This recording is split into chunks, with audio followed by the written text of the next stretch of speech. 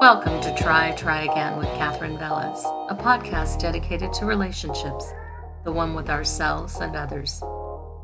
Last week, I had a conversation with someone I'll call Jennifer, who said she wanted to take a Zoom yoga class twice weekly, but felt guilty because there wasn't a lot of extra money and there were a lot of things to be done at home.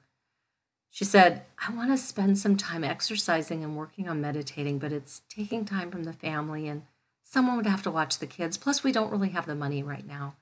Needs have to come before wants, I guess. I asked her why she felt that way, and she said it would be selfish to think otherwise. When we look at the differences between needs and wants, typically the definitions are that needs are required and wants are desired. In financial planning, it's sometimes easier to see that affordable housing, healthy food, a job, are needs, while perhaps that new car or upgraded cell phone are wants. We budget accordingly. However, in the realm of emotional and relational needs and wants, the differences aren't always as clear, and it might be productive to do an assessment of what you need and how to ask for it. Many of you have heard of Maslow's hierarchy of needs. It's a theory with little scientific basis, but it does outline some universal needs that can be productive to review and consider. The basic needs in his hierarchy pyramid are physiological, like food and water and shelter and rest. I mention rest because I think very often I hear from clients that they're not getting enough sleep. They're not taking enough time for themselves, and they would never just sit and do nothing because there's simply too much to do, too many responsibilities. But even in Maslow's theory, rest is a basic need. Next up on the pyramid is security and safety, and then up from there, intimate relationships and friends, followed by feelings of accomplishment, and then achieving one's full potential at the top of the pyramid. And while this pyramid has been around since about 1943, I think, and far be it from me to argue with Maslow, but in my experience, the need for love and belonging is a basic need. It's a need greater than safety and security, and as elemental a need as food and water and shelter at times. To be fair, much of what Maslow was talking about were the stages of human growth and development, that one stage motivates us to move to another stage. Still, if I were Maslow, I think I would have put love in the physiological foundational section. When we talk about our needs and wants, we're talking about the very things that motivate us, and love can be one of our greatest motivators. And as I often do in these podcasts, I encourage you to start with your own self-exploration. So how good are you at expressing your wants and needs? In Jennifer's case, spending time in Zoom yoga would help her feel better about her brain and body, would connect her to others, and it might help her to be a calmer and more focused wife and mother. This time, this connection was a real want and a need for Jennifer. And once she realized that, the next obstacle for her was bringing it up to her husband. They barely had enough money for him to golf twice a week. Was it fair for her needs to potentially take from his? She immediately dismissed the idea, even as she identified it as a need, because she felt with everything else going on, asking for it was selfish or would appear selfish to him, and he wouldn't understand. It would create a conflict between them and wasn't worth it. As I sat listening, I wondered how many of you struggle asking for what you need out of fear of conflict or being negatively perceived, selfish. How often have you felt that way? That the very act of asking for what you need in a relationship is selfish? I would ask you to think about where you learned that. Where did you get that message? Whose voice is it you hear in your head when that comes up? It might be helpful to sit in quiet and after meditating or praying, think about what it is you're feeling and connect to a need. Identify what you need, and do you feel your needs are being met? And if not, why not? That's the first step. Identify what you need and identify whether it's being met. There can be a lot of answers to that. Why aren't your needs being met? Perhaps you don't even know what they are and need to take some time to examine them. Perhaps you're afraid to ask for help for a variety of reasons. Maybe in childhood you were taught that asking for your needs was selfish. Or maybe you learned that you could ask all you wanted and your needs would never be met. So why bother? Perhaps you learned to sublimate your needs and they leak out in other ways. For instance, if you're feeling very agitated with your spouse, perhaps it's because you feel they're not helping out enough at home. And if you dig even deeper, perhaps it's because you're not feeling emotionally connected and therefore anything more that's required of you brings on some resentment. And you have connected this feeling to your spouse not helping, when really it's because you're not feeling emotionally connected to your spouse. Perhaps your need in this case is not necessarily more help at home, but more emotional connection to your spouse, or maybe both. Secondly, be specific in your thoughts and ideas about what it is you need. Using the example above, pinpoint what you think or know would help you feel more emotionally connected to your spouse. Perhaps making dinner on Friday nights feels like too much for you, and you really need your spouse to take that responsibility over, and having some time together over dinner that your spouse orders or prepares would also help you feel more emotionally connected, particularly if there are no distractions. So being specific about what you need, including, I really need us to put our phones away so we can sit and talk. Be clear in your mind of what you need and how you will ask for it.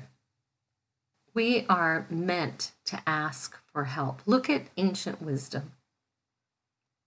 The Buddha said, looking after oneself, one looks after others. Looking after others, one looks after oneself. I love this idea because it's a guide for society, but it's also a relationship truth. Jesus said, ask and ye shall receive, seek and ye shall find, knock and the door shall be open to you. We are called to ask for what we need and seek it out. This asking for what we need and want requires not only communication, but trust. So as you think about why you're hesitating in making your needs and wants known in any relationship, ask yourself why. Ask yourself if it has anything to do with not trusting. The third piece is this requires you be very clear in your communication. You can even preface your communication with acknowledging that you feel nervous about asking for help or that it makes you feel perhaps less confident or competent. Talk about your feelings if you're struggling asking for help. In a healthy relationship, we want to meet one another's needs as best we can or explore resources that will meet each other's needs. Our partners or the people that we are in relationship with are not mind readers. Very often in session, especially with couples, they'll share that they've been married long enough, and of course he knows what I need or she knows what I want. But in conversation, it's clear the partner does not know. Sometimes there are uncommunicated feelings that one partner's needs are more important than the others, like in Jennifer's case. Even though it can be difficult and you might feel vulnerable asking for what you need, it is imperative in a healthy relationship. The more you do it and the more you are both able to work in communicating and meeting each other's needs, the less vulnerable you will feel and the more the intimacy in the relationship will grow. Leave no room for error or assumption. Specifically state what it is you need. For instance, if you feel like you need some time away from the kids several times a week so you can do something, be clear on how that might work. And begin those conversations with, I feel. One of the easiest and most productive phrases is, I feel, fill in the blank, because fill in the blank. I feel overwhelmed because I feel like I'm not getting to do what I need to do for myself. I feel emotionally disconnected from you and I need us to spend more time, just the two of us together, perhaps on Friday evening. And I need you to make that a priority as well. Fourthly, ask your partner to paraphrase and repeat back what they have heard you say to make sure you're both on the same page. By being clear and identifying what you need, you leave no room for error. Then if your partner is unable to help you with those needs, it may be something you need to do on your own. If your partner repeatedly is not responding to your needs or is unwilling or unable to even have conversations around your needs, perhaps it's time to look at professional counseling.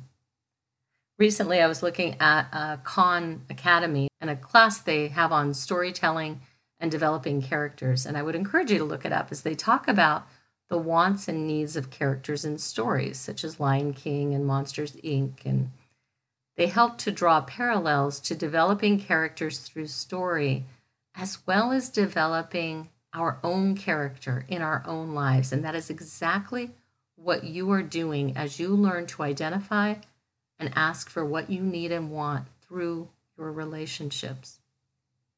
One of the best and most beloved stories where characters are clear about what they need and have no problem asking for it is The Wizard of Oz. This may be something you didn't pay attention to while watching the movie, but see if it resonates with you. In the beginning, Dorothy needs to protect Toto from Mrs. Gulch, the unkind neighbor lady. Dorothy reaches out to everyone in her world. She is desperately trying to be heard. She's trying to share her fears and her concerns, but she's repeatedly dismissed by her uncle and her aunt and the 3 workers on the farm. They don't have time to listen to her. They have more important things to do. And as she sings Somewhere Over the Rainbow, it's clear she needs to feel she's in a safe place, protected and secure. And remember, Dorothy is an orphan. She has some kind of tragic past. Her need for safety and security and relationship is strong.